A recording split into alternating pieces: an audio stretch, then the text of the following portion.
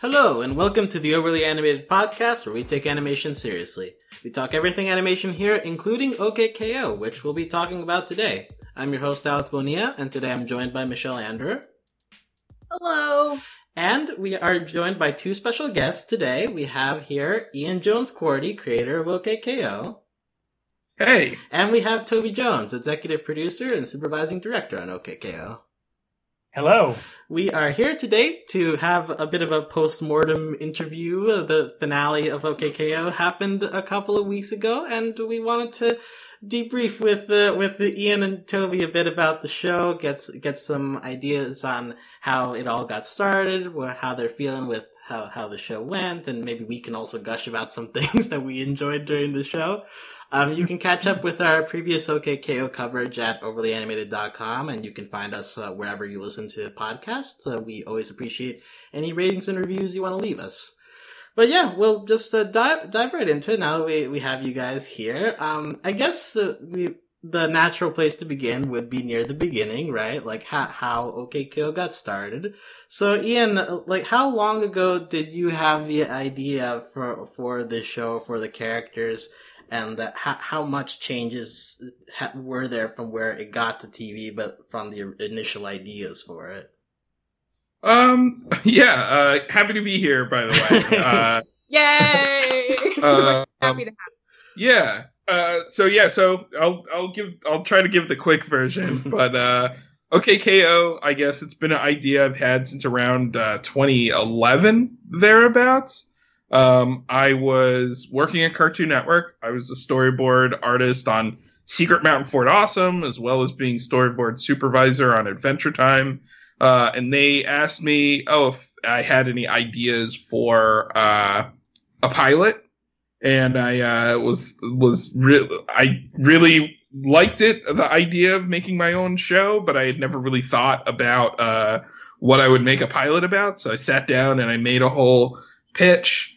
It was about aliens, and they traveled around to different planets and stuff, and I pitched the whole thing, and it just didn't sit right with me. So, like, over one weekend, I just sat down and drew up the whole world of Lakewood and all the characters and started coming up with, like, stories and just general thoughts about it, and I went and I repitched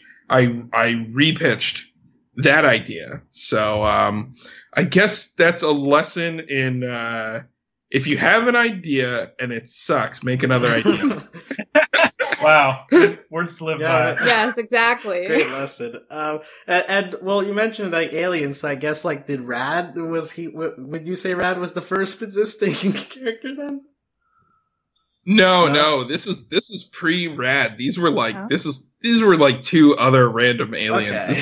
This whole idea, I never cannibalized it for anything else because it was sort of like my idea of what I thought would be a good show, but not my idea of what the show I wanted to make. You were like, oh wait, I already saw the Brothers Flub. Yes. And they got this perfectly. It was maybe very similar to Brothers Flub. So. All right. Michelle, did you want to jump in with anything? I guess, Ian, I'm just a little curious. What felt so right about Lakewood that didn't feel right about your Alien show? And like you've kind of touched on the fact that like you thought your first pitch was just like, this is an idea that I guess maybe the network would want to see. Yeah. But Lakewood felt more right to you. Why do you think that is? Well, I think, the main thing, and I think this is important for anybody who's working on an idea, is that you should come up with something that relates to yourself and also is something that you wouldn't mind extrapolating on for, because if it's a big idea, you might be working on it for years of your life. The thing about Lakewood Plaza Turbo, which was the original name for OKKO, is, it was about like kids at a retail job, which I had done when I was a high schooler, and then it was this whole pastiche of video games and anime and cartoons, which when I was that age working that retail job, that's what I was spending all of my paychecks on. I literally got that job so I could buy a Dreamcast and so I could buy anime tapes and, so that was like, those things were kind of linked in my mind. So it was kind of it was kind of personal to me, so it was easy to explain to other people why I wanted to do it. Totally. That makes a lot of sense. Just even watching this show, there's when I was trying to feel like, how would you describe like the genre of KO? It's like, well, it's very cartoony. There's a lot of video games in there. They love anime and they like nostalgia from the 80s and 90s. So that makes a lot of sense. Yeah, because having so much to draw from your old childhood, like that's an endless pool of opportunities. So yeah, and I think also an idea should be something that you want to say about, your own life or your friends or, something like that. And I think OKKO provided that to me and everybody picked up the torch and ran with it. Nice. And Toby, what about you? Like, when did you come on board with the show, and did you need to be convinced about it all? Did you jump right in? How'd that go for you? We were actually just talking about this because we were reminiscing about like the first time Ian told me about the concept. It was like right when you were getting started with it. You were like, I'm working on this new pilot thing. And I was like, oh, what is it? And you're like, it's kind of like Street Fighter in a shopping center. I was like, that sounds really cool. And then, Ian, I was, Ian and I were friends, and, I was just he was kind of showing me how things were going throughout the entire production of the pilot as it was going. And then, a little bit into when you were doing your pilot, I pitched my pilot and did mine. And around the time I finished up mine is when Ian reached out to ask if I could help out with developing the next phases of what was still then Lakewood Plaza Turbo. Yeah. And so, no, there was no convincing. I made it very clear to Ian very early. I was like, I love this thing, and, if any way I can help, please let me know. And so that came I would say it was maybe a couple years after the pilot. Because it might have been 2013. Yeah, because you finished so 2013 is when the pilot came out, but you'd been working on it for a while. Yeah. And so you were on Steven for a while, and it was around that time. Okay. Describing anything as Street Fighter-esque is automatically like, okay. Already a win. For Cartoon Network. I wonder how we're going to fit that in. So that I can imagine that was a very strong opening to that. The thing I imagined was a lot harder to draw than the show, because I was like, I guess like a Street Fighter character. But luckily the shows, they worked out. Yeah. And so, like, once that got rolling, I imagine, like, you need to pick out, like, a crew of storyboarders and writers to work out your story. So, like, Ian, like, what goes into that process of choosing who you want to bring on? And, like, were you looking for something specific from the people who'd be involved in the show? Well, I just remember, one of the things that I had always heard is, you should always sort of look for people who have skills you don't have, or like, say, like, you try to find, like, I remember, several people saying like, oh, I draw, but I want artists, I want to work with artists who draw better than me, or I want writers who can write better than I can, because, you want to find people with skills you don't have. And I think, that's something that Toby and I found pretty naturally working together. So we wanted to find more people who could fit in that, and basically finding those writers and artists is basically it's just like it's like you have a big auditions. You make tests, you send them out. People do like a section of a storyboard, and then they send it back to you, and you see if you like the writing and the jokes. We also interviewed scads and scads of writers, just to see if there was anybody sort of on the same like wavelength. And the thing is, we didn't want to find writers who thought the exact way we did, or else it would be kind of an echo chamber. We wanted to find people who had different points of view that could make the show more exciting to work on, because we'd constantly be finding new things to say about the characters. And definitely that happened throughout the production. It did. And that I would even extend that out to all of the artists and everyone, even in production. And like thinking back to when we first got all the storyboard tests, I remember it kind of came down to like who was surprising us by bringing a perspective on the show that we maybe hadn't considered or expected.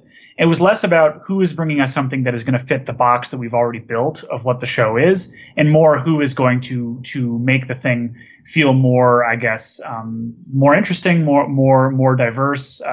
Yeah, Yeah, and I would say, yeah, and to anyone listening who would ever want to work on a cartoon or do something like this, I would say for us, the hugest plus was finding people who had made their own comics or drawn their own drawings or worked on their own cartoons. Finding those people who are like self-motivative and already have a voice made it a lot easier to say, yeah, you can work on this thing. Yeah, a lot of the people who we ended up bringing on the show were people who we knew them somewhat from their own personal work, be it comics or films or anything like that. It was people who already were making stuff for themselves that we loved. Were these mostly people that you guys were aware of just through social media, not necessarily people who you say worked at Cartoon with them? It was kind of a combination, but actually a lot of the people, I think most of our original, at least our board crew, were not people from Cartoon Network, and it was people we were bringing from other sources. Yeah. And that just kind of happened. It was a combination of things. If somebody's already at Cartoon Network, they're not necessarily going to jump laterally to another show for arbitrarily. That's kind of a big decision to make at the studio. And then I think that it was a lot of people who. Some people we were already fans of, and some people who kind of came out and surprised us with their work. But I think we did, like, for a lot of them, we did kind of go online and just we're like, wow, we really like this person's work. Let's see if they're interested. For sure. And just cold emailed them, and I think that's, again, for any artists listening, if you want to make art already and put it out there, because that made it really easy to find people and be like, hey, maybe this person's interested in working for a cartoon. And we were pleasantly surprised with a lot of them. And again, that goes all the way from writers to board artists to the art department. Like I know that our one of our color stylists who later became art director on the show was someone who I just liked their work online or whatever, and I'd never met her or anything like that, and was just like, oh, I love this stuff, and so we just we're just like, why not reach out and see if it could work out? Yeah, because you never know, your art is out there, and someone might see it and be like, hey, I have an opportunity. Sometimes it works out and sometimes it doesn't, but you'll never know unless you put yourself out there. Yeah, and like some of the initial crew were like our friends. Like our producer Janet was our producer on regular show, and our original art director John Pham was a friend of mine from numerous years back in the industry. Yeah. So it was like a combination of like primarily people we like really didn't know that well, and a few people who we were building from previous relationships. Mm-hmm. And like, you can definitely sense in a show like OKKO, especially just the wide variety of styles that you get, like, from episode to episode. So it really stands out, and like, it does speak to kind of a different philosophy from some other shows, which maybe put a lot more emphasis on consistency, but we get on the other side, like, different perspectives. That's also important, right? Totally. I mean, that's so built into the blood of the show from day one, pretty much. Yep. Yeah, so now, like, we can get a little bit, like, into the actual, like, story stuff of the show. Like, was this a kind of show where you had character arcs planned from the beginning, or did they develop as you were in the middle of the show? Like, it seems like we see, like, KO and Enid and Rad go through their different change in characters over the course of the seasons, but, like, how much of that was, like, from the beginning, and how much was, like, over time, like, getting to know them, and you figure, like, this is the natural step? Like, how much planning was there? So we always had the basic idea that there would be arcs for all of the characters, that they would have to end up somewhere, that they would all have to grow and change throughout the series, end up somewhere. When we were before we were producing the show, when we were doing the development, we did not have that entirely planned out. However, we knew we wanted to do something like that. It was when we really started writing the show that we started realizing what those arcs would be. Basically, everything before the show was us sort of figuring out the characters, the world, the kinds of things they can do, and then just sort of giving those tools to all the writers and artists. But I would say, like, it was pretty soon in that we discovered at least the arc for KO. Yeah, KO, and then also by extension, season one was a lot of KO and what you see in season 1, but also very early on we figured out the initial Point storyline. Yeah. Oh, yeah. Glory Days and Let's Take a Moment, and then Big Reveal, because you couldn't write an episode like Let's Take a Moment without knowing exactly what we were going to do in Big Reveal.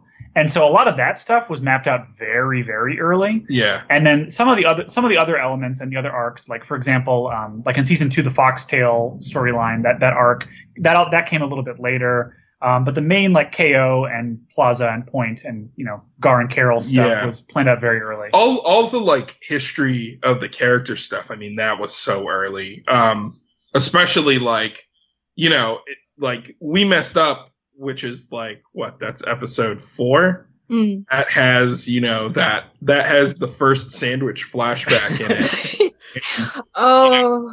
When we put that flashback in, we knew what the story was. That was like us hinting at this bigger story. Yeah, it's actually very much like classic OKKO, because it was like, we're going to put something in where we seed it and we know exactly what it's going to be, but we're going to play it like a joke for as long as possible. Yes. And it has to seem really stupid. Yeah. And so that's why we made sure there was a sandwich and all of that. I love that. That just like, oh yes, we're gonna put it in as long as we can. Because I remember when we were doing podcast coverage, we see the sandwich at least like 4 or 5 times. I think we do 4 of them. We milked it for all it was 4 worth. times. Yeah. And it's like, because I think up until that point, I hadn't assumed there was anything narratively that was gonna grow in the show in a big way, because the whole premise just at face value is very like slapsticky and fun and cartoony. But that sandwich coming back all the time really like it did like kind of change your perspective. Like, oh, there is more going on here. This is like some deep-seated flashback stuff. Yeah, Gar and Carol, having been members of a team that had grown apart and are meeting again here, that had actually been an element of OKKO since I think like the very first pitch book. Yeah, you sent me like a Bible, like right around the time of the pilot, that had a version of that storyline. Yeah, so that had always kind of been in there. I think it was just literally like, I think I called them like, oh, back in their old wrestling superhero days or something. Yeah, they were like, I think they were like Hero Pro, more like almost like Fire Pro Wrestling type deal back in that one. It was more like, I think the pilot was a little more influenced by pro wrestling, and Gar and Carol were sort of like, they're all heroes. And just doing fighters is kind of, it's kind of generic, so... Heroes lets you come up with like a lot more attributes and varied characters. Well, at least the wrestling thing carried on their outfits, since I will say, all the Point outfits are very wrestling adjacent. Oh yeah, absolutely. That's not a mistake, because the whole thing's kind of built out of them, being like the good guys in a team of wrestlers, and Elbow is like, he's the Mexican luchador wrestler, Yeah. And we know that Foxtail scouted Elbow from when he was doing like underground wrestling.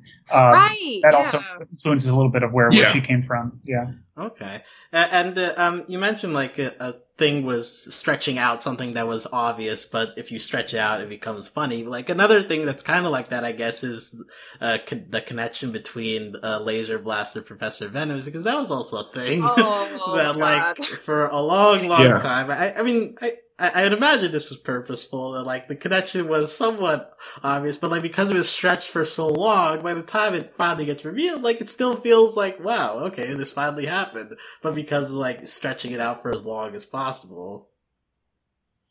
Well, yeah, it was almost like making it so obvious that you're like, it couldn't be that obvious. Exactly. Yeah. It's kind of brilliant in a way, because I think like we figured out pretty early on, like, okay, like, this is the same voice actor for all these people. Like, could it? No, that's too easy. It has to be more complicated. Right. So and Shadowy Figure. Oh, sorry. Yeah, Shadowy Figure was, I think, the X factor there that made everybody kind of question themselves every time. Yeah. And I think, honestly, the board artists, I remember, really got into the idea that this is the kind of... it's the kind of mystery that a kid could figure out very easily. And so that just made us all really happy. The idea that Oh, it's like if you're like a really little kid, you'll understand this and think it's really funny that none of the characters do. It's funny because like the episode that's called Big Reveal, it is a big reveal, but it's also the first thing you would guess. But then like Let's Get Shadowy actually is kind of a big reveal. Like very few people did guess the actual connection with Shadowy Figure. Yeah. I mean, I saw a few people did, but Look, there's been like 2 or 3 years of theorizing. Somebody had to land on it, but yeah. Now, speaking of like these like the wide variety of characters that you were able to have on your show, did you end up developing a favorite over time, or one that maybe you were surprised you enjoyed as much as you did? Well, one of the hardest characters to come up with was Dendy. Yeah. Because she was the first major character that we added to the main cast after the pilot. Yep.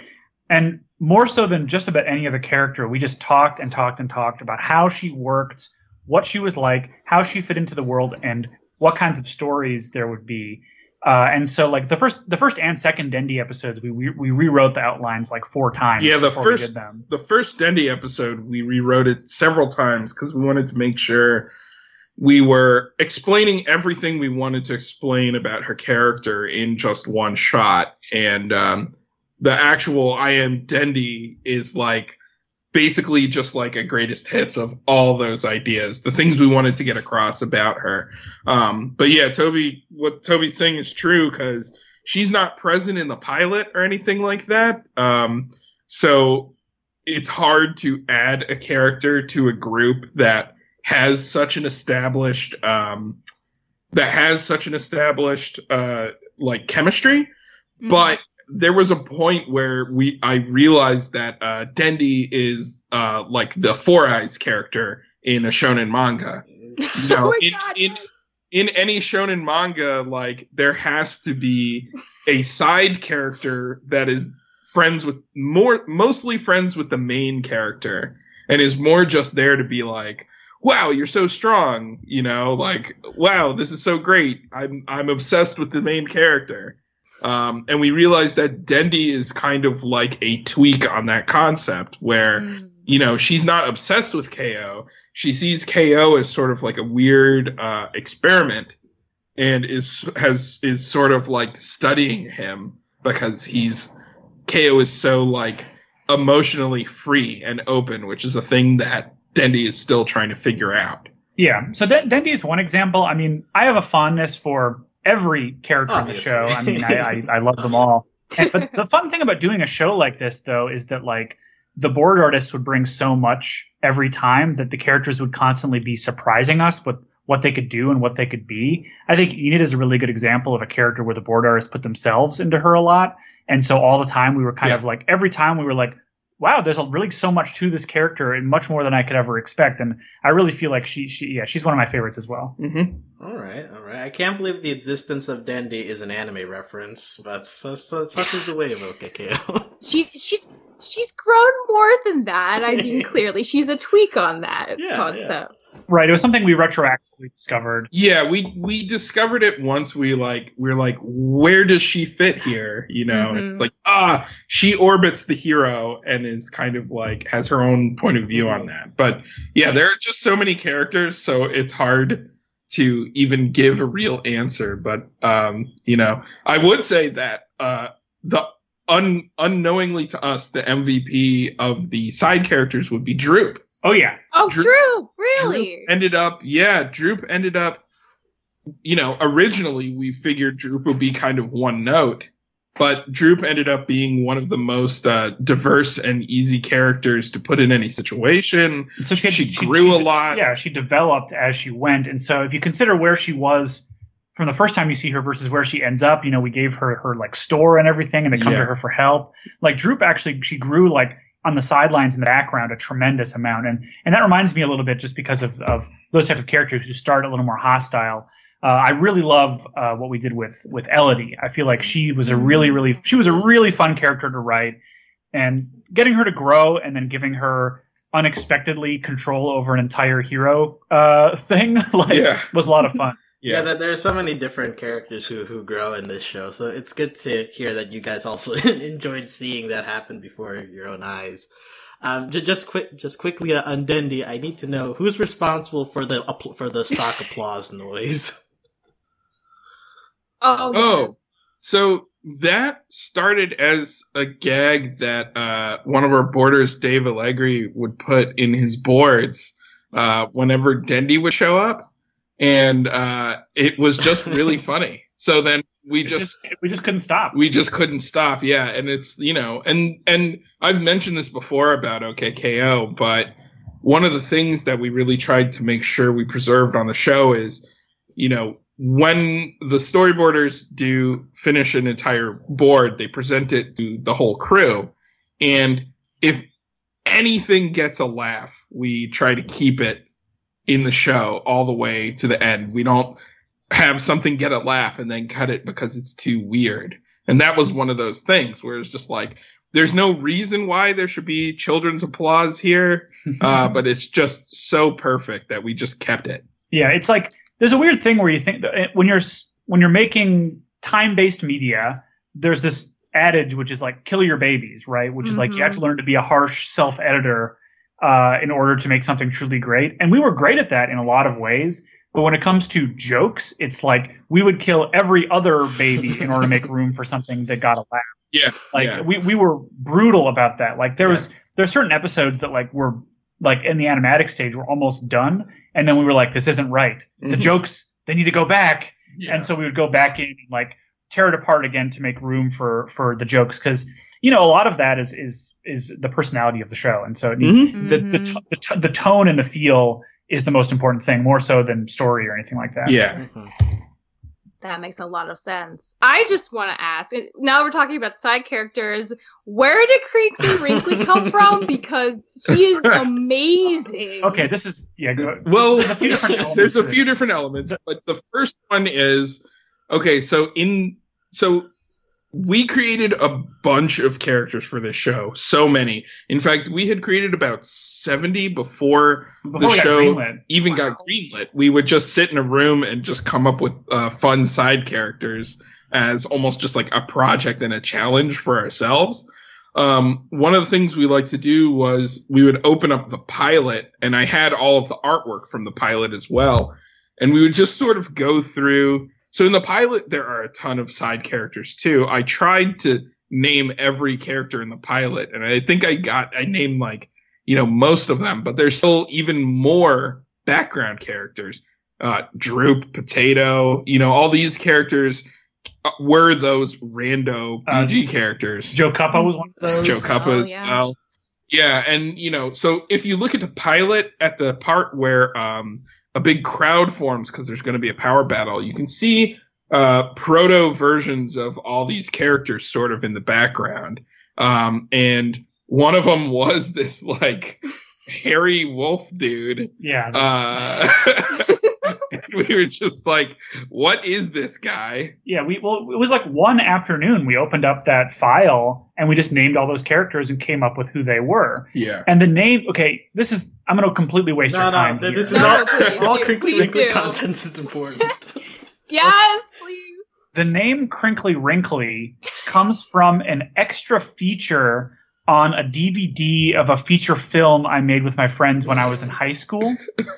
Okay, there's a feature film my friends and I made in high school called AJ Goes to France, starring my friend AJ, who we later made a pilot about. And we it was at the time of big DVD special features, so we wanted to make a really stupid multi-disc DVD for this movie we made. And so one of the extra features is called Chin J Goes to France, where we got all of my friends together to do that thing where you draw a face on your chin and you do like you put the camera upside down and you do like that. And so one of my friends just improvised this long run about the movie Grumpy Old Men, and it ended with him saying "Crinkly Wrinkly," and that's where that comes from. Yeah. So I love it. It was always kind of connected to being really old and out of it. Yeah. Yeah. And and then as for the character, I can't remember who brought it to life the most. Well, his first appearance was in We Messed Up, but he didn't have dialogue. He didn't say anything. Yeah. I think the first time we wrote him into a story was Legends of Mr. Gar. Yes, that's true. Yeah. But he's one of those characters who the fun is just Bordar started putting him everywhere. Yeah. And actually, that's true for like several of the characters. Colwart and Potato ended up in a lot of stories just because they're easy to draw. And Crinkly was just funny, so people would just put him in and just abuse his weirdness. And then I think eventually, I don't even know why I decided to do the voice of it. I think it was because it was such an unimportant character. Yeah, whatever. I'll do the voice of Crinkly. And I remember at that time you had already played a bunch of characters, and you were like, "I think I've got one more voice." Yeah. Yeah, one more voice than me. Got one more distinct character. Yeah. And then of course Crinkly's other voice is Keith David. But, Yes. yeah. Oh man, I mean, like it's kind of true that his catchphrase is like "I'm everywhere," which is just I mean, you say Crinkly Link started as unimportant, but he's so visually striking and so weird. It kind of figures like he may have life figured out more than the rest of us. Honestly, Well, I mean, he there's can do something so many jobs. there's something there because like of all the characters in the show, he's the one who's there in the like theater of the mind that KO shows up at in the final episode, and Crinkly just wordlessly just like presents KO with the rest of his life. Crinkly Wrinkly's a Time Lord. Who knew? Yeah, we don't really know what's going on with him. He's a great mystery. I think he was a character who we were like, we don't want to do the backstory. Like we didn't want to go all the way in because we wanted to leave the mystery. Yeah, for sure. And speaking of like characters that show up in the background a lot, like do you guys have any other favorite Easter eggs or like things you were able to sneak into the background of certain episodes? In terms of like side characters, the thing is, they were always also purposeful. We were never really just putting the characters in just because. Oh, I've got one. Oh. Okay. This isn't a favorite, but it is like an Easter egg, which is that both Neil and Chip Damage they're both designed off of my childhood character Super Toby. Yeah. Oh, that's great. And basically, Neil looks kind of like the way I drew Super Toby when I was a kid, and Chip Damage comes from when I asked my friend who was older than me to draw Super Toby like a real comic book character with all the muscles and stuff. Aww. Yeah. And so that's what it comes from. Yeah, they're both sort of the same guy. In a way. In a way. Yeah, Chip Damage is like Neil 2.0, I guess. That checks out. Secretly. Okay. Another character that both me and Michelle enjoy a lot is Botsman, and oh my god, I think we want to talk about Botsman a little bit. I don't know where should we start here. I guess just to like his look first. Like he's like half robot. He's got like a chicken arm. What Frankenstein process happened to get to how we know Botsman today? So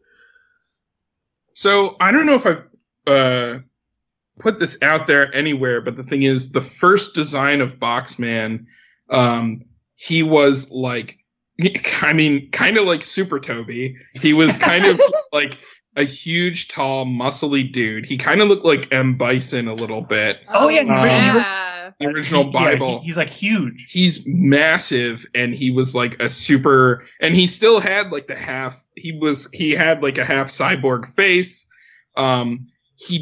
In that, I think he has a cloak over one arm, and it was going to be a reveal that he had like one mutated arm. But basically what happened was that character was going to be in the pilot, but got cut. There was going to be a lot more stuff in the pilot, including introducing Boxman and all that stuff. But the pilot, instead of being an 11-minute pilot, was a 7-minute pilot. So we had to cut all the Boxman stuff. So in what's it called? In Let's Watch the Pilot, there's a joke that Boxman says, "All my scenes got cut." Well, that's actually kind of coming from this. In the pilot, he would have appeared, and he would have been like a semi-realistic, super manly cyborg dude. But then between the pilot and working on the game, I had Lamar Abrams, who currently storyboarder. He was a storyboarder for Steven Universe. He did a round of designs on Boxman, and I was like, I don't know, make him funny. And he basically just took all the elements of the super serious, realistic dude and kind of just like shaped them into a little ball. Yeah, which like a little Dr. Wily. Yeah. And he just made him really funny looking, and that's just where he stayed. Oh my god, I love that Lamar's the one behind his design, because it does add so much to his whole. He's so petty and he's so like laser focused on this thing that never accumulates into anything substantial. But he's also like kind of brilliant at building things at the same time. Yeah. And, yeah, he's wonderful. And just, is there a reason he has a chicken arm? My fake backstory was always that, like, he experimented on himself, like, and making robots as a child, and he had an accident and blew up part of his body, and he had to just, like, reassemble it with things lying around. But what's the true story? There is a reason, but I'm not going to tell Wow. This is going to haunt me for the rest of my life. you. Hey, look. Say they try to reboot the show like 20 years from now. We'll do a feature film that's all about the chicken arm. Yeah. Oh I want to give people a place to go with that. Yeah, But yeah, there's totally a reason. But I will say we never intended for his specific backstory to be a part of the story of the show as it is. That wasn't a priority for us. Yeah, we certainly would have gotten there if we had gotten, 5 or 6 seasons. We would have gotten there. But it was kind of a thing that we had set aside a little bit, with the exception of that one episode, Latin Logic. Okay, that's interesting. Also, like, with Botsman comes Venomous. Like, they become, together very important later on in the show. And here at Overly Animated, we cover a lot. We have a specific focus on queer representation, and like part of the interesting thing as the show developed was seeing like that relationship kind of develop over time. Was that something that was planned out, or did that like happen upon by a border later on in the season? Like how did the Botsman Venomous relationship grow internally? I think we knew we wanted that like from the minute we started writing Venomous. Really? Into the first what's it called? The first outline for that episode.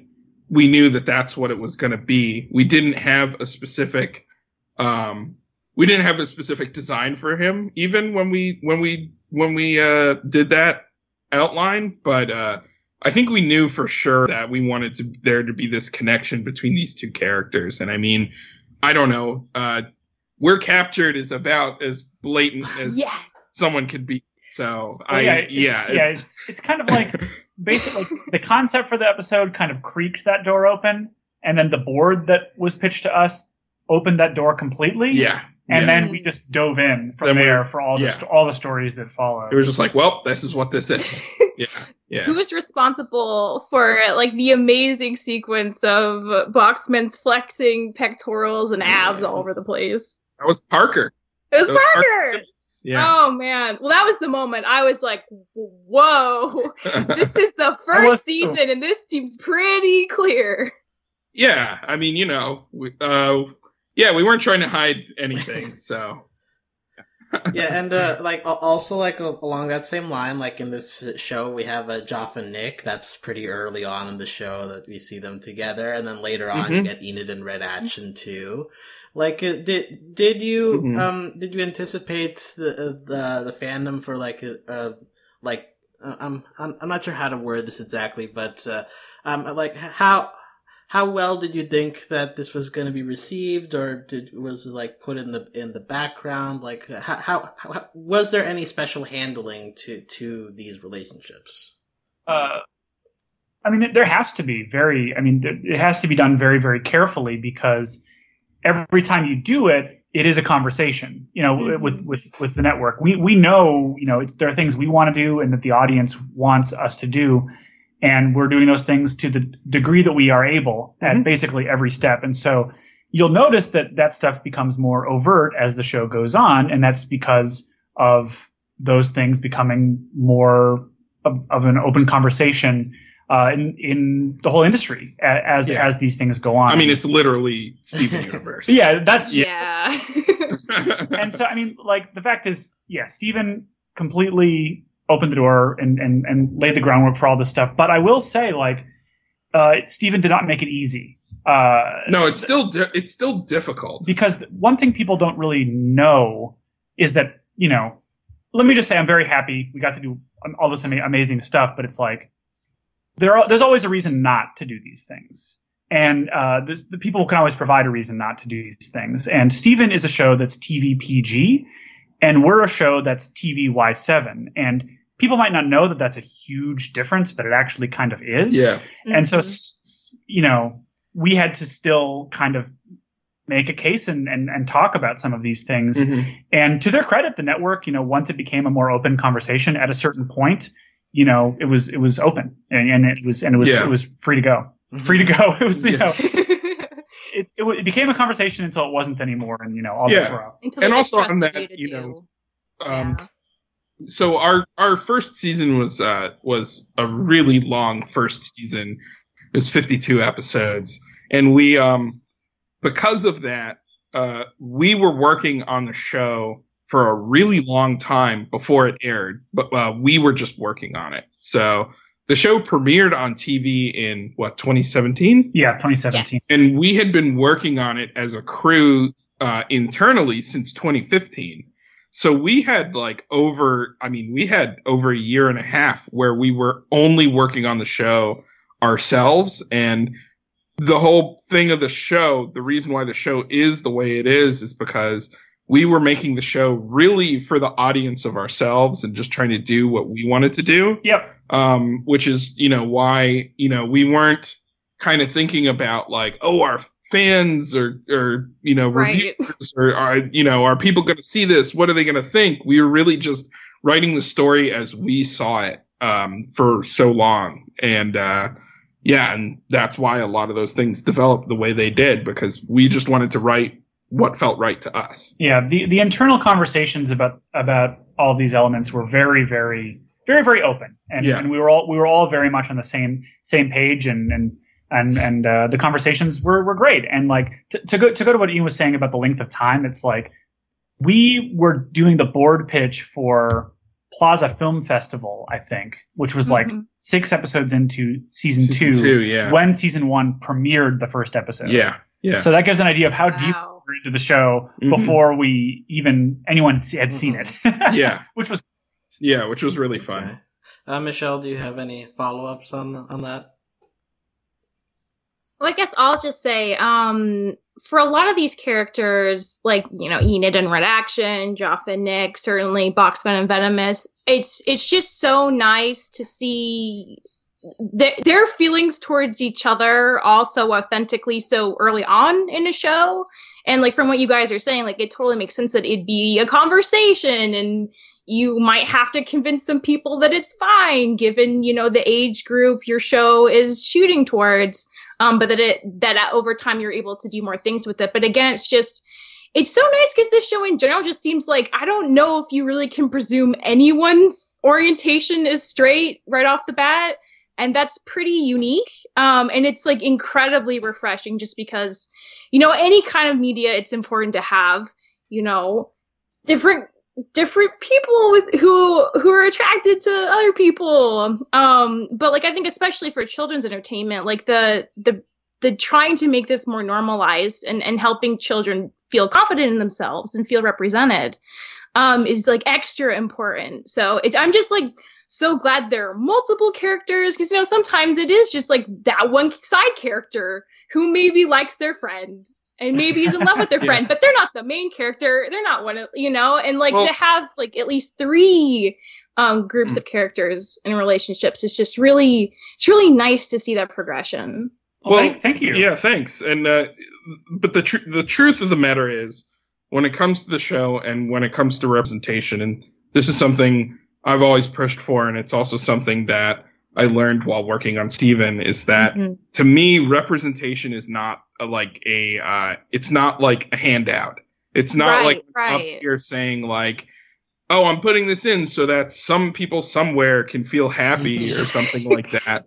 It's more like about staying true and authentic to the voices of the people who worked on the show, who made the show, our friends and our family and our loved ones, and how we feel about them and the reality of that situation. It's more about staying true to, the people creating the show and making the show and running the show, because a lot of those people haven't had a chance to tell stories about the things that they like or they're interested in or their experiences. So for us, that was always the thing that was the most important, was just staying true to, what felt right to us.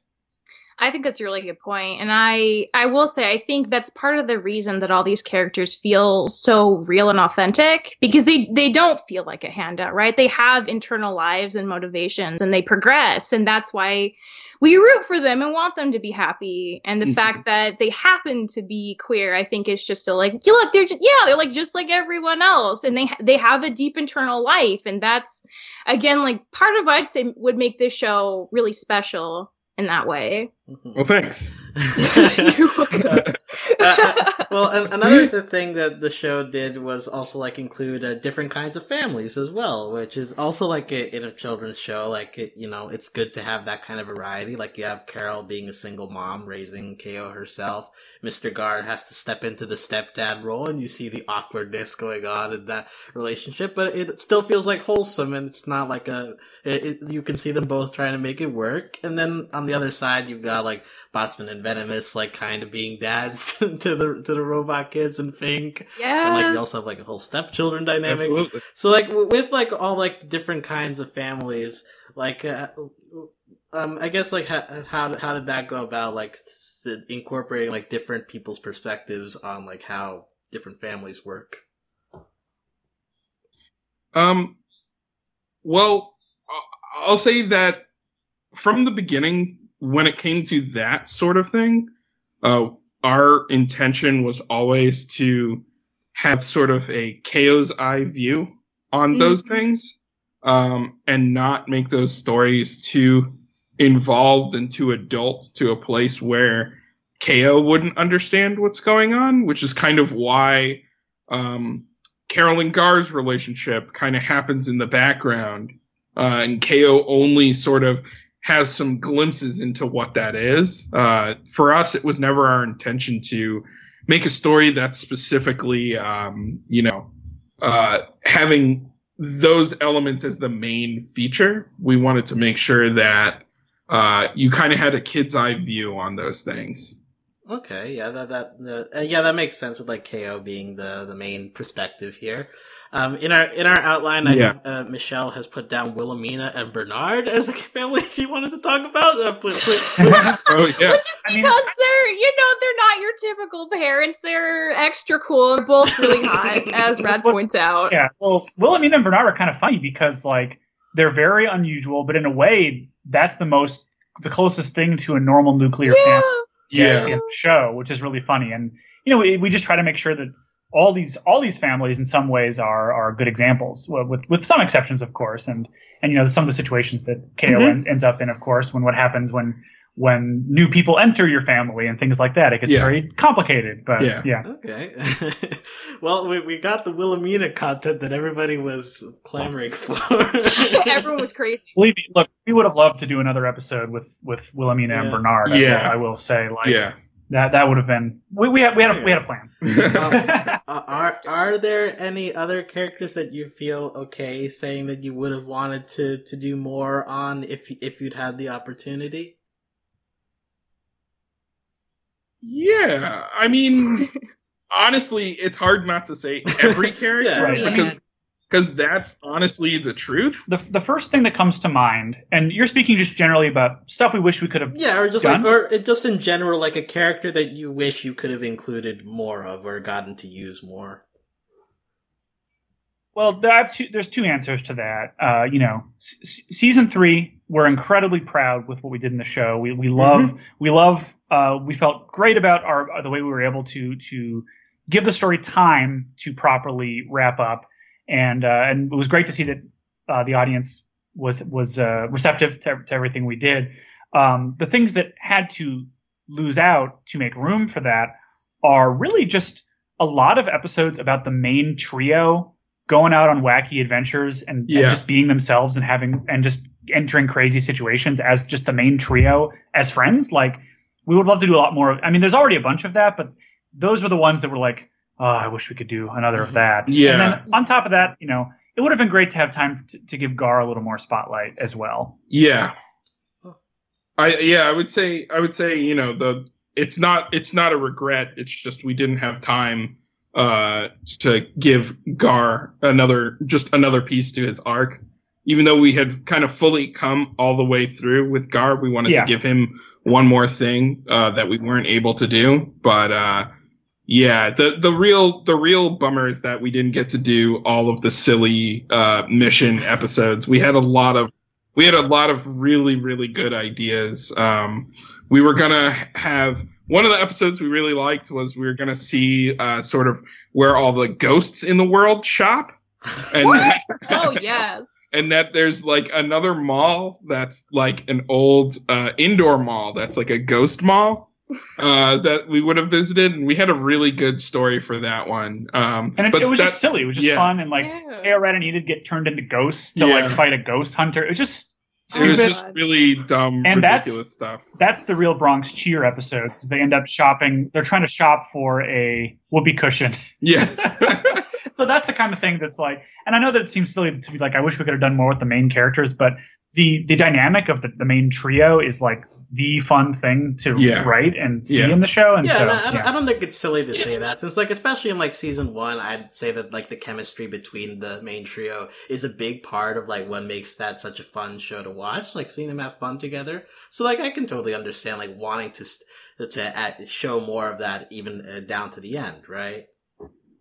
Yeah, and a lot of, but yeah, it is good because like, the reason why we were able to not, necessarily give Gar that next piece is because we had already effectively closed his arc, and season 3 was a lot of effectively closing arcs. Each of those episodes, Radical Rescue is for Rad, You're a Good Friend KO is for Dendy, Chip's Damage is for Elodie. Throughout the whole season from the very beginning, we're giving characters these final showcases just to show how they've effectively completed their arcs, Yeah. Mm-hmm, mm-hmm. And like with final showcases, like you do have the 2 finale episodes. Like do you guys have a favorite part of those episodes, or like one that you're like really proud of?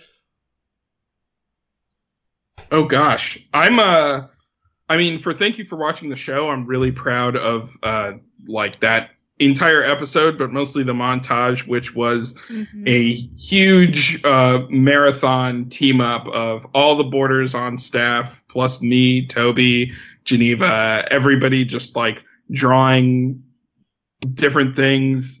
Everybody's kind of taking ownership over different characters and wanting to see their endings and draw that kind of stuff. Yep. That was seriously, I've never had a better experience working on a crew, and working on that episode was an absolute delight because everybody pitched in. And then what was really fun is that everybody was kind of doing their own scenes blind. We kind of had just like, we made a spreadsheet and we were like, draw a scene with this character. Someone was like, I'll draw something with Cosma. Oh, I'll do this thing. Right. I'll do one with Shannon. And then they were all kind of submitting them separately, and we were kind of just bolting them together into this big montage.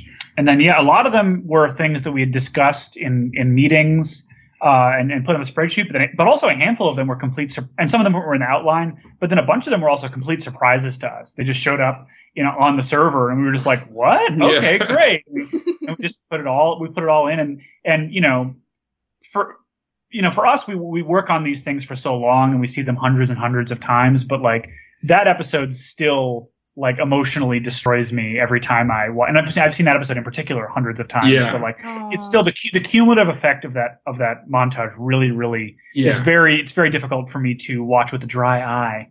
Because it's like all the characters and all the stuff we ever poured into the show and all of our intentions, but then also all of the people behind it and how we all worked really hard to make this thing. And also the episode is like a celebration of the kind of things that a fan might want to see or know about all of these characters. So it's all kind of like wrapped up into one big showpiece. Yeah, and it's incredibly personal in a way that the show is already very, very personal, but it's rarely quite so confessional as that episode is. And it was a big swing, and I'm very glad that we did it. And I'm also very glad that when we handed that concept to the network, they were like, "We understand."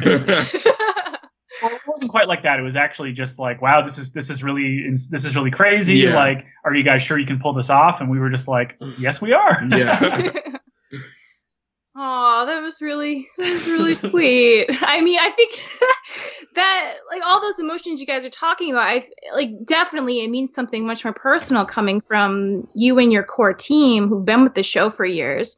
But I'd say even as like a casual fan, you really get a sense of how much your team just loved this show to pieces and put so much of themselves into it. And I feel like that's honestly the biggest part a lot of people probably connect to. Not only for the two finale episodes, but just like overall. I mean, like you saying that, if a joke makes somebody laugh, we're keeping it in. We're going to prioritize that joke that this person's contributing. The fact that you wanted all these people with different perspectives to make the show better than you could alone. I mean, it is really funny, and it really, like, the style ranges a lot depending on who's boarding an episode. The jokes are really different. I mean, but like, it's not hodgepodge in a way that's unpleasant. I feel like it's just, it keeps you consistently excited to see like how wacky and interesting it's going to get. But at the same time, like, I feel like there's been a really nice balance of like sincerity and emotional depth and, people growing and changing and having a larger story, but having that larger story not necessarily be the main focus, having the characters, the trio be the main focus. I don't know. I just like, it's all really good. And I think you guys did a really excellent job with that aspect in particular. Yeah. Thanks. Yeah, it was something that was one of the most gratifying things about working on the show was just never sitting still, just always searching for the next thing that we get really excited about and find really fun. And, we didn't want the show to be one of those shows where, season 1 or maybe the beginning of season 2 look really interesting, and then they kind of fall into a groove where every episode looks the same. We wanted to make sure that all the way from beginning to end, it really felt like something that was made by people, which is something we say a lot, but it's still crucial. And then even down to the look of the show, it was always evolving, and it was just us trying to do everything we could to make ourselves happy. Yeah. And I'd like to echo as well, although obviously it doesn't rival the emotion that you guys feel like pouring everything into the show, but like even as a fan, like thank you for watching the show, like it does bring out emotion every time that I watch it too. Just like, wow, like this is kind of like the ribbon on top of the whole OKKO experience. It's like just because like that feeling is special on its own. So like it definitely comes off the emotion that you guys put into it. Speaking of like the change from like season 1 to season 3, I guess like we can begin wrapping up by talking about, I know this is like asking you to choose your favorite baby, but like what do you guys have a favorite episode or like top 3 of like the work that you did on OKKO? I don't rank things. Toby does, so he'll probably come with one. It's hard for me because one of the things really early on, one of the pieces of advice that I got from Penn Ward, actually, Penn used to say on Adventure Time to just make sure that every single episode has at least one thing that you love in it. And I feel like that was always one of my goals for the series. So like every single episode I can think of like one joke or one moment or one weird thing that is so important to me that it's hard for me to prioritize, so many of them over others. And even the ones where it's like, I felt like, oh, I don't know, maybe we could have had a better idea there. I still look back on them and think, oh, I love that so much. So, but yeah, Toby, I think you have some. Right. I mean, what you're saying is true, though. Like, there are certain episodes where, yeah, like, at a certain stage in production, I'll be like, I don't know if we did it. And then someone will come to me and tell me that was my favorite episode. Yeah. Like, it happens all the time. It literally just happened to me yesterday. A friend of mine was belatedly working his way through the show, and he's like, I just watched this episode. I loved it. And I was just like, woo! Yeah. Really cool. But yeah, I'm just going to read off a handful. Second First Date, One Last Score, Parents' Day, Special Delivery, You Have to Care, No More Pal Cards, Thank You for Watching the Show, Let's Not Be Skeletons, Bittersweet Rivals, Season Change, Red Likes Robots, Let's Take a Moment, Chaos Health Week are a few of my favorites. Wow. That was a lot in like 2 seconds. That was good. That is the absolute most I could possibly whittle down. And the fact is that, I absolutely love Lecky and all of the episodes because, we work on each of them for a year. Yeah. And so it is, but before I was making a show like this, when I would hear creators say like, oh, they're all my babies, it's like, I was like, no way. But now you understand. It kind of has to be true because you have to we have to make ourselves happy while we're working on them. So we put in things just so that when we see them come on screen, we're like, oh yeah, I love this show. And we've both done that over and over throughout the making of the show. I'm going to rephrase the question for Ian. What is an episode that surprised you how much you liked it after it was completed? That you weren't like maybe crazy about the entire outline going in, but the end product you're like, whoa, this turned out amazing. I would say, I would say one Everybody Likes Rad from season 1. Oh yeah, okay. Was an episode that is kind of unconventional because there's no action climax in it. Usually, it was the only time. Yeah, and I think it's the only show in the series that is like completely, there's no action no climax. Action or no equivalent, dynamic visual exciting sequence of some kind. Yeah, and it was really, that one is really a little more like observational and a little talky. And I remember being like, oh, I don't know how to feel about this one because it's a little bit of a different tone for the episode. And then once I had seen it all come together, I really, really felt like the story beats moved really well, and I really just liked the way that the story turned out. And I remember being like really happy with that one once we did like the mix and like the final watch down of that. It felt really good. I like that episode a lot, and there were a lot of times where you were just like, I don't know about this one. And you're like, no, it's good. Yeah. I don't know, it's good. And we put some extra work into it to make sure it was all working as best it could. And of course, it came from an amazing place. The outline was great. The board was great. It's just that fundamentally, because we didn't include this type of thing that we normally would include in an episode, it does feel different. Yeah. But I think it's special. Yeah, and that happens all the time. You take a swing, and then you're like, I don't know, and then it just comes together. Just about every episode that I ever was unsure about, by the time of the mix, I was like, this is a complete watchable episode of television that people will enjoy. Yeah. Did you guys have high hopes for a Let's Watch the Boxmore show? Because that's like honestly one of my favorite, and it's a random episode. And I know not everyone's super high in it, but I think it's genius. I love that episode. I mean, it was in my list. That episode is extremely personal to me. Yeah. Because it comes from an experience that I had where I stumbled upon a YouTuber. It was just him and his teenage friend just smoking weed to their webcam and talking and just being absurd. And these videos had 0 views, 0. And I'd stumbled upon them, and I had become the only audience for these people. And I like You had your own like little weird show. Yeah. I would like leave comments, and it would influence what these people would do on the video because I was their entire audience. Oh my god. And you know, it's like the episode is a commentary on the feeling of like being a fan of something to the point where you end up like touching the thing and then affecting the thing, and then that ends up feeling bad and being a mistake. Which you know, I think a lot of us can relate to in different ways. Yeah, you kind of regret it, and you almost wish you could just watch it be its own thing, because that would be much funnier.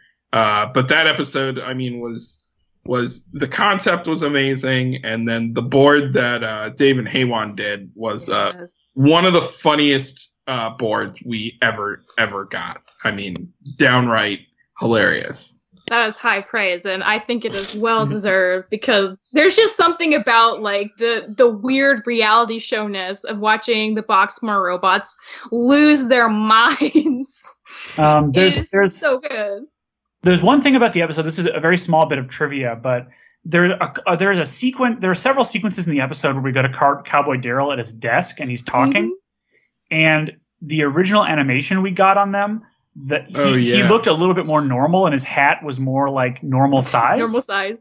And it didn't look quite like the board. It looked a little bit more like the model, and he just didn't look nearly as stupid as he had to be.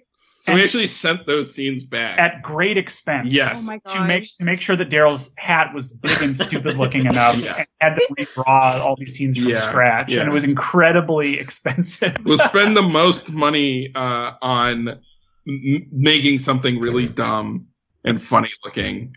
You know, we prioritize jokes and the audience's laughs. That was our job. That's how I felt that was our duty, you know, throughout this show. Yeah, I think that's certainly a battle worth fighting. Yeah. I do briefly want to ask about like the music of the show, because the music is pretty iconic. Like I especially love when it like veers into electro swing, and recently we got the full release of the theme song after so many years of just hearing the 15 seconds in the intro. Like, do you have any input into the style of music used on the show, or like what's your interaction with that? Oh yeah, absolutely. We've been working with Jake Kaufman and his studio Mint Potion. Jake did the score on the pilot, and I always knew I wanted them to work on the full show.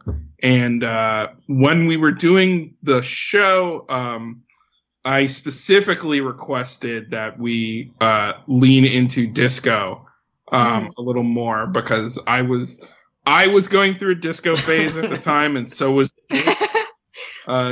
Jake, and so that made that like very easy for the two of us. He totally got where I was coming from with the whole thing, and it really worked because it's kind of got this like hot-blooded but kind of funky sort of edge to it, and there's a lot of places for them to go. Yeah, they spend a lot of time, like we spend a lot of time every episode. We sit down with the episode and go cue for cue, try to figure out what kind of music goes where and what is needed in each place.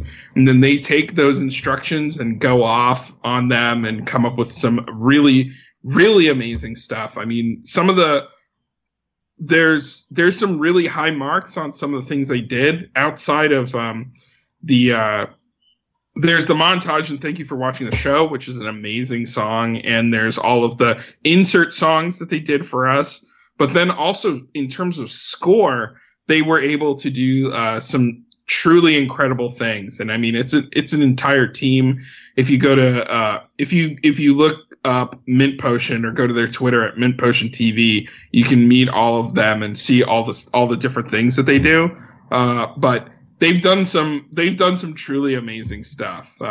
Definitely some of my favorites, which I was just like thinking about today, was their score for Crossover Nexus was maybe one of the most amazing things that they've ever did. I mean, we literally sat there in the room Skyping to them and saying, hey, you know how Cartoon Network has that thing at the end of their shows? Da-na-na-na.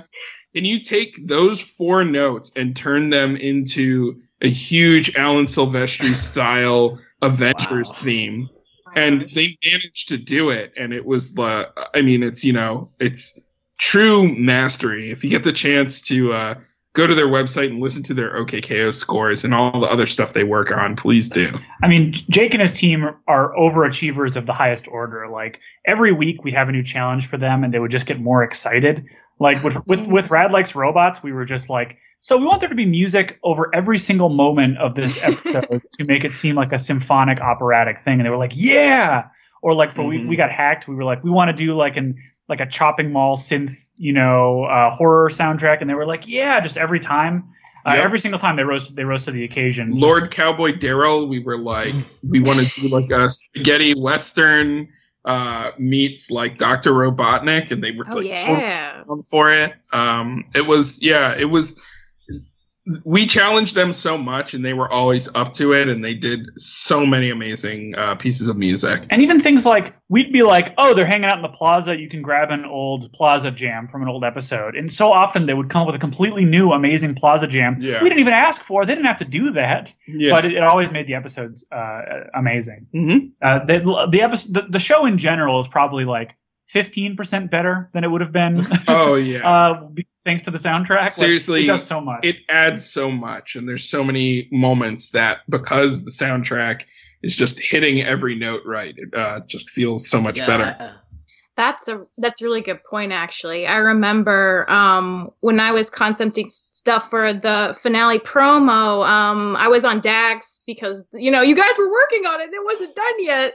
Yeah. And I remember like seeing it with just, the VO and maybe some scratch sound effects, and that was it. And seeing the final thing with the soundtrack done it added so much, because like the tonal shifts of music, just like it highlights character emotions and action and just all these things you don't think about normally. But it just goes to show, music is very, very important. It kind of can make or break like visual sometimes. Yep.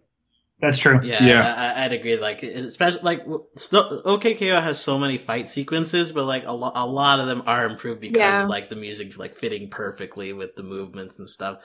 So it's definitely a big shout out to Mid Potion for working on the show for its run. Now, like, I guess beginning to wrap up here, like, what are your guys' biggest takeaways now that you're done with the show? You're now like a couple of months separated from it at this point. Like, well, what's like the biggest thing that you're taking away from that experience? For me, more and more every day, I realize how great it was to work with the group of people who were dedicated to having fun with these made-up characters who, we would throw a concept or an idea to, and constantly they would say, I get it, and I have a different idea, and I can add to this. Getting to work with who took what we said at good faith and really put a lot of themselves into it and were unafraid to show who they were through the work. I feel incredibly lucky and happy that I got to work with so many people to create the thing. And also, the show made a lot of my dreams come true, just through doing it. And I feel like it was an amazing thing to get to have. And I wouldn't have done anything different. And I'm just excited for whatever's next, not just from me, but from all the people who I worked with on the show, who are all incredibly creative people. I mean, you have to remember that, Victor and Valentino, that was made by one of the season 1 background artists, Diego, and I Love You Mau Mau. That was Parker. And then there are several other things from people who made the show. Honestly, everybody who worked on the show was good enough to have their own thing. And so I'm really excited to see where that all ends up. And I just feel like, my dreams came true. So I feel pretty good about it. Yeah, it's like when you're working on a show for so long, you know, it represents a lot of different things to you every single day. But when the dust finally settled after it was done, I had a moment to finally just sit and look back and feel proud. And that's kind of a state I've remained in, increasingly so every day. Every day it feels more like an anomaly that something so wonderful happened in the way that it did. And I just feel proud. And my hope is that the effect of the show's existence, you know, and it wasn't a short run. It was actually a pretty long run, as much as I would have liked to have done more. I hope that, and this is echoing a little bit of what Ian said, that what it represents is not a single thing that happened once, but maybe the beginning of many things that could happen in the future. Yeah, absolutely. Thank you so much for that, guys. That was very moving. Yeah, that was really nice. Michelle, do you have any final questions you want to rip off here? Oh man, probably too many. I think.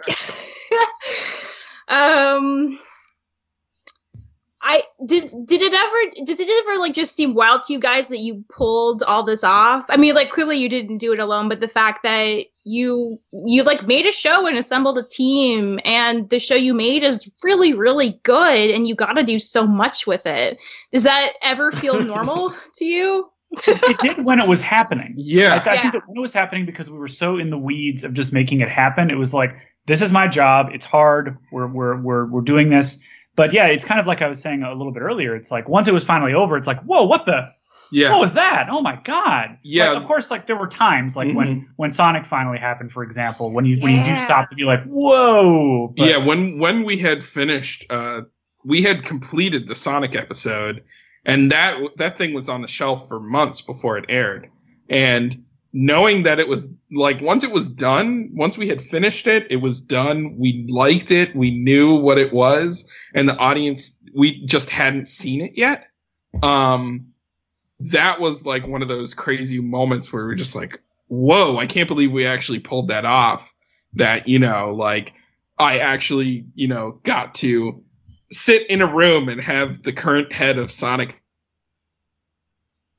tell me that he likes my Sonic drawings. You know, that kind of stuff was just like mind blowing to all of us. And yeah, there were so many moments throughout the show where it's like, wow, I can't believe we pulled this off. Crossover Nexus was another one. You know, there were so many moments like that, that yeah, we were just really proud of what we did. And it was hard to think about at the time, but now looking back on it, I'm just really happy we got to make it. And I'm really happy that, it found an audience who liked to watch it, and yeah, I can't think of a better thing.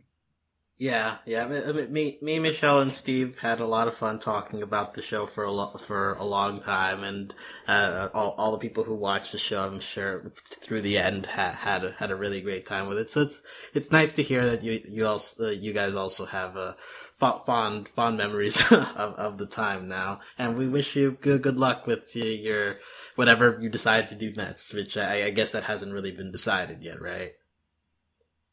Yeah. or it's a secret, yeah. I'm you know, we're working on stuff, but you know, we'll see what ends up being the next thing you hear about. Yeah.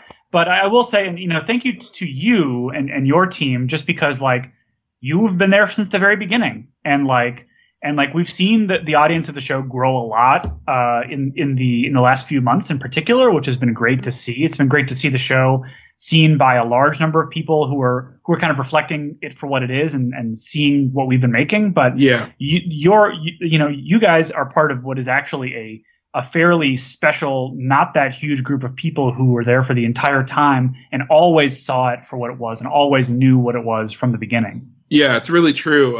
It's you know, we realized that we made a show that has a lot of barriers for people to get into it. And if you're not the kind of person who just enjoys something for what it is, for the sake of the thing being what it is, just for the fun of what it is, it's hard to appreciate the show in a lot of ways. And so it is a fairly selective group of people who really got the show and talked about it the whole way through. And yeah, you guys are, part of that group. So thanks so much, honestly. Like we've said over and over, it's like you can't take anything for granted. If you have something that you love, you better get out there and talk about it. Yeah, and that's exactly what you did. Thank you guys so much. Thank you, Toby. Thank you, Ian, and thank you, Toby, very much for joining us today. I'm glad we got to talk a little bit about OKKO for at least one more time. For those of you listening to us, if you want to learn more about our podcast, you can do that at overlyanimated.com. You can catch up with our OKKO coverage over the years. You could join us on Discord at overlyanimated.com/Discord, where we do have an OKKO specific channel. A little bit quieter these days, but like there's still people, catching up with the show over time. And hopefully more and more people continue to discover it over time, Thanks to our Patreon executive producers, Ryan, Steve, Beatrice, Hugh, Michael, and Needle. Besides OKKO, there are also a lot of other shows that we cover here on Overly Animated, so you can also check that out on our website. But yeah, this has been really good, guys. Thank you, Toby. Thank you, Ian, for showing up and for being able to talk with us for a little bit about the show. We're really happy you took the time to talk with us. Yeah. Thanks for having me. It was a pleasure. So on that note, thanks for listening, everybody, and we'll talk to you later. Goodbye. Bye.